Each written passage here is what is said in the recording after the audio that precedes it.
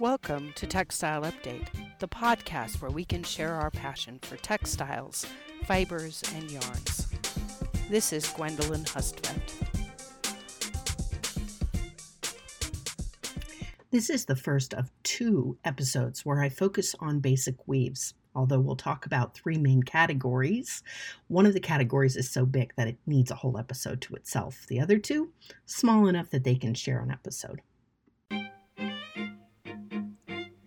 The most simple type of looms, and now I'm talking about looms like Penelope may have been using to weave her tapestries while waiting for Odysseus in the Homeric legends, or the sorts of looms that we see in the archaeological record as being built into homes millennia before the Common Era.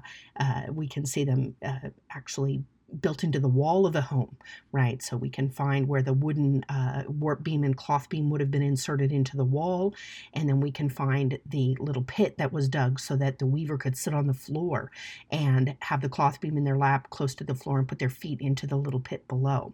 We can find evidence of the clay weights that were used to weight the warp yarns. So we're talking very, very simple looms. These looms can still make a surprising variety of fabrics. We group these fabrics in a category called basic weaves, and basic weaves can be woven with looms that have 6 or fewer harnesses. The satin weave takes at least 5 harnesses, and so it's still basic, but many home weavers have looms that have 4 harnesses. This is very common. And of course, if you want to purchase a table loom, a rigid heddle loom, for example, that's a category you can look up online, and this would allow you to do some basic weaves. So the basic weaves come in several different varieties, and we're going to learn about each of these varieties, what their interlacing patterns are, so that we can identify them by looking at the diagrams online or in your textbooks. And then we can also think about what the properties of those fabrics are that have been created by the number of interlacings or the patterns. You'll see what I mean in just a minute. Well, actually, probably the next episode when we talk about some surface characteristics of twill and satin that are really obvious even without a pick class. So just to remind you that we use the interlacing pattern to identify these weaves very quickly, right? So a 1-to-1 over under is what we call a plain weave. When we have more than 1 over under, such as 2-to-1 or 3-to-1 or 2-to-2, we're most likely looking at a twill weave. And we'll look at the twill weave there and see that we can see kind of diagonal pattern in the interlacing pattern. And then once we have 4-to-1 or more, we have what's called a satin weave. So over 4 warp yarns and under 1, or over 4 filling yarns and under 1, right? We can have either warp-faced or fill-faced satin. So that's how we would separate these from a very technical level. Let's start with the plain weave category, which includes balanced, unbalanced, or also called rib weaves, and basket weaves. I might push basket weaves into the next episode. We'll see how we're doing for time. The plain weaves have this 1-to-1 interlacing pattern that is very familiar from your kindergarten potholder, construction paper weaving activities. Over, under. The next row, you do the opposite, over, under. So it's the simplest weave. It only requires 2 heddles, right? So one to lift each. So if we only had 2 yarns, the 2 heddles would lift one or the other. Obviously, we have more than 2, depending on the number of yarns in the fabric. And then, so we would need at least 2 harnesses to make this work. I mentioned before, a rigid heddle loom doesn't actually use harnesses. You could look it up, but it's basically can only do 2. It has holes and slots. And so we can figure out that we need 2 harnesses because the interlacing pattern is 1/1, so we need 1 harness for each of the 1. This is handy because it means that if we have another weave that has, for example, 4-to-1, then we know that we need at least 5 harnesses. This is the least expensive weave because it's the least difficult to set up. It's very easy to check if it's set up correctly because each harness is being lifted one after the other. We don't have that very subtle switching cost, right? It's just back, forth, back, forth. So cheapest fabric there is. And it's entirely reversible, which is another really great property when it's used for all kinds of construction, right? So imagine how annoying it would be if we were making something, that we were making a bunch of, like pillowcases, and we had to keep worrying about whether we had the proper side of the fabric or not, right? But we don't have to worry about that because we have reversible fabric in our plain weave. Another great thing about the very smooth nature of the fabric is that it lets us do a huge variety of finishes. So this is something that we'll see. All different kinds of fabrics in a swatch kit are based on a plain weave, right? So organdy, plissé, chintz, flocking, napping, printing, right? Those are all based on a plain weave. This means that this is the category where you're going to have the most variety of fabric names because it's used for a lot of different things. So we're going to have to get a little more specific about how we separate out the plain weave fabrics because there are so many of them. Because the plain weaves have an every other interlacing pattern, it means that every single yarn is interlacing with every other single yarn, which means that it has the highest number of interlacings of any fabric construction, right? And interlacings equals tenacity. So it does not matter what the yarn count is. If the yarns are super tiny and you're using a satin weave, which has 5 times fewer interlacings, right? Then you can brag about your higher yarn count, but you didn't actually make a more durable fabric, right? It's not actually higher quality. If you're comparing 2 plain weaves and you're comparing the yarn count in the 2 plain weaves, then you can say, oh, this one has more yarns. It also has the same number of interlacings per yarn. So then I could say it's stronger. So if you were asked a question like, which of these 2 fabrics is stronger, you'd have to ask yourself first, which one of them is a plain weave, because the plain weave is going to have more interlacings. Then ask yourself how many yarns there are. So having the maximum number of possible interlacings of any fabric type means that it has higher tenacity. That's another reason why we use these plain weaves for all kinds of finishes. They can really withstand the process. They're very abrasion resistant. They're the most abrasion resistant of any type of fabric. They're the most ravel resistant, and they're the most snag resistant. They have the least yarn slippage. The one downside, they tend to have lower resiliency. They do wrinkle more, if you think about it, right? A plain piece of linen versus a piece of denim, right? The plain piece of linen is going to wrinkle a bit more. This very nice flat surface, as I mentioned, is really great for finishes. Now, the appearance of these can vary because we can use different size yarns and we can have a different count per inch. And so we can have something that's very translucent and lightweight, something that's not very translucent but still lightweight, something that's fairly heavyweight. Of course, I've mentioned the balance, right, that we could have balanced fabrics and unbalanced fabrics. And in fact, the difference in balance is sometimes the definition. So a percale and a broadcloth are both medium weight plain weave fabrics, but the percale is balanced, so the same number of warp and fill yarns, whereas the broadcloth is unbalanced, a higher number of warp yarns. So it took a bit longer to set it up on the loom, but once it was ready to go, it wove more quickly because it used fewer filling yarns. So those are some just different things to know about plain weaves. Now the balanced plain weave, right, has that 1-to-1 ratio, and the warp and fill yarns are going to be of similar size. And again, you can identify it by fringing the edges in the warp and fill direction and looking and comparing them. If the warp and fill yarns seem to be roughly the same density in the fringed area, then you know you're looking at a balanced plain weave. So let's go ahead and split them out into subcategories and name the different fabrics in these subcategories.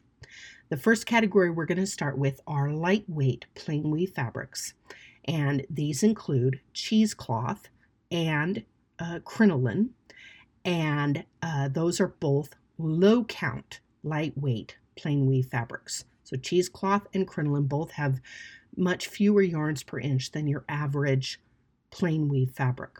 We will use carded yarns for them because we don't need to worry about packing the yarns more closely, so we don't have to comb them. The yarns will likely have an average twist because we're not doing any additional finishes where a lower twist or a higher twist might be valuable. And they are by definition going to have a low thread count. And we use fabrics like cheesecloth for gauze to make, for example, during the 1918 pandemic, they made face masks using gauze, right? And we'll use it for support fabrics inside garments as well, right? Sort of a scrim inside tires, right? So low count fabrics are useful for providing a bit of support. Now, high count lightweight fabrics, we need to use combed or filament yarns to get them small enough. The yarns will also be very twisted, again, to make them small enough. We still want the fabric to be very light, right? But we want to get a higher thread count. And this can include fabrics like Georgette, which uses a very high twist, a crepe twist yarn, or a voile, which does not use a crepe twist yarn. So that's the difference between Georgette and voile, right? They're both of similar weight and similar count, but Georgette uses the crepe twisted yarns. Organdie is made lightweight by having a special finish applied. We'll learn about that later. And we would use fabrics like this for sheer apparel textiles, lightweight tops, maybe drapery. Now, when we get yarns that are a bit thicker, right, slightly larger yarn size, that are carded, combed, filament, whatever, right, then we would be able to make a lightweight fabric that is opaque. And we can do it with various fiber contents, wool, cotton, rayon, linen, right, because we are not going for sheer. Batiste is an example of a lightweight, opaque plain weave made from cotton. Challis is a lightweight, opaque plain weave that has a print on it, and challis can be made from any fiber, so a wool challis or a rayon challis, and it's a lightweight fabric that has a soft hand and a small print on it, which is different from calico in that calico is all over printed. Challis will typically have a very spread out print.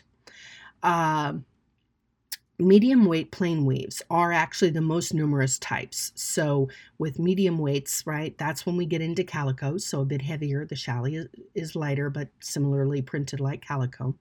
And we will typically just use carded yarns for these medium weights. We need to get more yarns into an inch, right, and pack them in to make it a bit heavier, and so we'll twist the yarns a bit more tightly.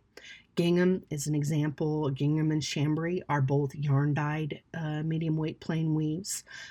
Muslin is unbleached. When we dye it, we get what's called percale, and then when we print on it, we get what's called calico. And these can all be used for bed sheets, curtains, quilts, summer clothes, tops, right? So medium weight plain weave fabrics. When we get into heavyweight or bottom weight or suiting weight, right, depending on what you call it, we only have a few plain weave fabrics that are this heavy. We have to get very big yarns. The yarn size has gone up. Typically, the twist of the yarn will be lower to help make the yarns bigger, because the more you twist it, the smaller it gets. And these will often have just a lower thread count because the yarns have to be so big. We'll go with carded yarns because we don't need to reduce the size of the yarn by combing. Examples include tweed, or that's made from wool. Butcher cloth is made from cellulose fibers. Hop sacking is a very loosely woven heavyweight fabric that is typically made from wool, but can be made from synthetics as well.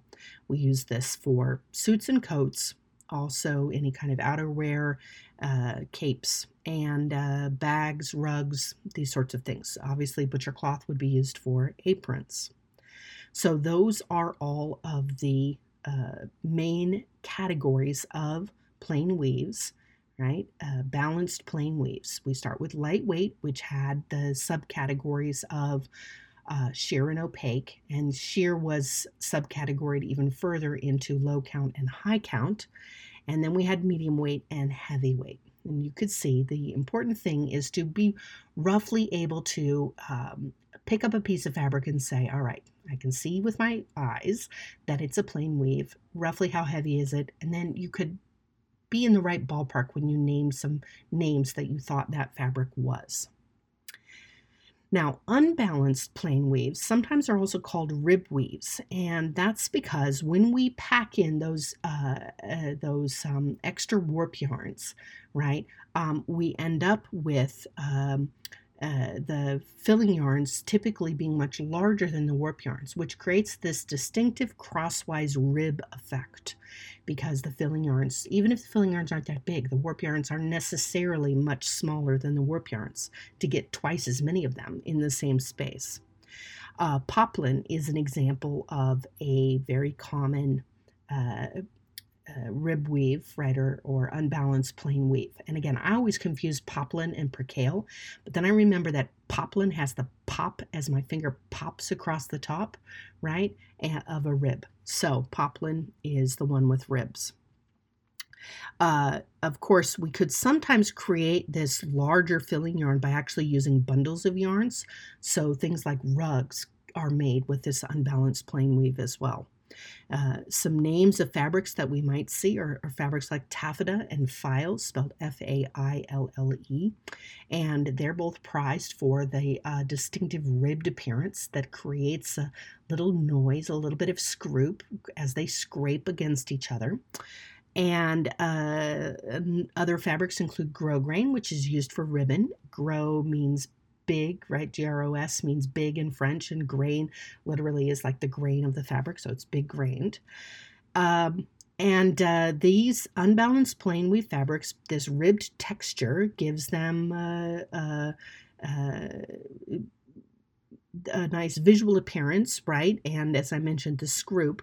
But we do have to worry a bit about the larger filling yarn slipping around. We have to worry that the fabric doesn't drape as well. Well, maybe not a worry, right? If we're making a ball gown, for example, where we want it to stick out really wide, like, hey, I'm dancing here, stay out of my way, then having a bit stiffer fabric is wonderful, right? Having it have less drape, that's great. They are less abrasion resistant, and that's because those warp yarns are lifted way up high onto the top of that big filling yarn, and they can break along the rib line. You know what's another kind of ribbed fabric? We don't think about it very often, but have you ever seen a military medal that has different colored stripes on it? That is a type of fabric called rep. I believe rep is short for Repton, which is the name of an English public school. Public means private in England, so an English private school, and the school ties would be made with Repton, and not like a necktie, but potentially like little bow ties that they originally wore. And so if you have a medal, then the medal will be, if it has colored stripes on it, the medal of honor will be hanging from a piece of fabric called a Repton. And so it's very similar to a grosgrain ribbon, but grosgrain, it doesn't have colored stripes in it. And then lastly, there's a fabric called Ottoman, after the Ottoman Empire, after Ottomans, which were low stools. And so this type of fabric, Ottoman, is an unbalanced plain weave that's very common in upholstery. So believe it or not, I have now covered most of the fabric that you need to know about for basic weaves in order to look smart when you're talking about fabrics. In the next episode, I'll talk about basket weaves, which are still a category of plain weaves, but have a different thing going on. And then I'll talk briefly about twill and satin, because there's just kind of not as much going on with twill and satin. Like as soon as I've said twill and I've said satin, I pretty much named the fabrics in those two categories. So there's just not as much to talk about with them.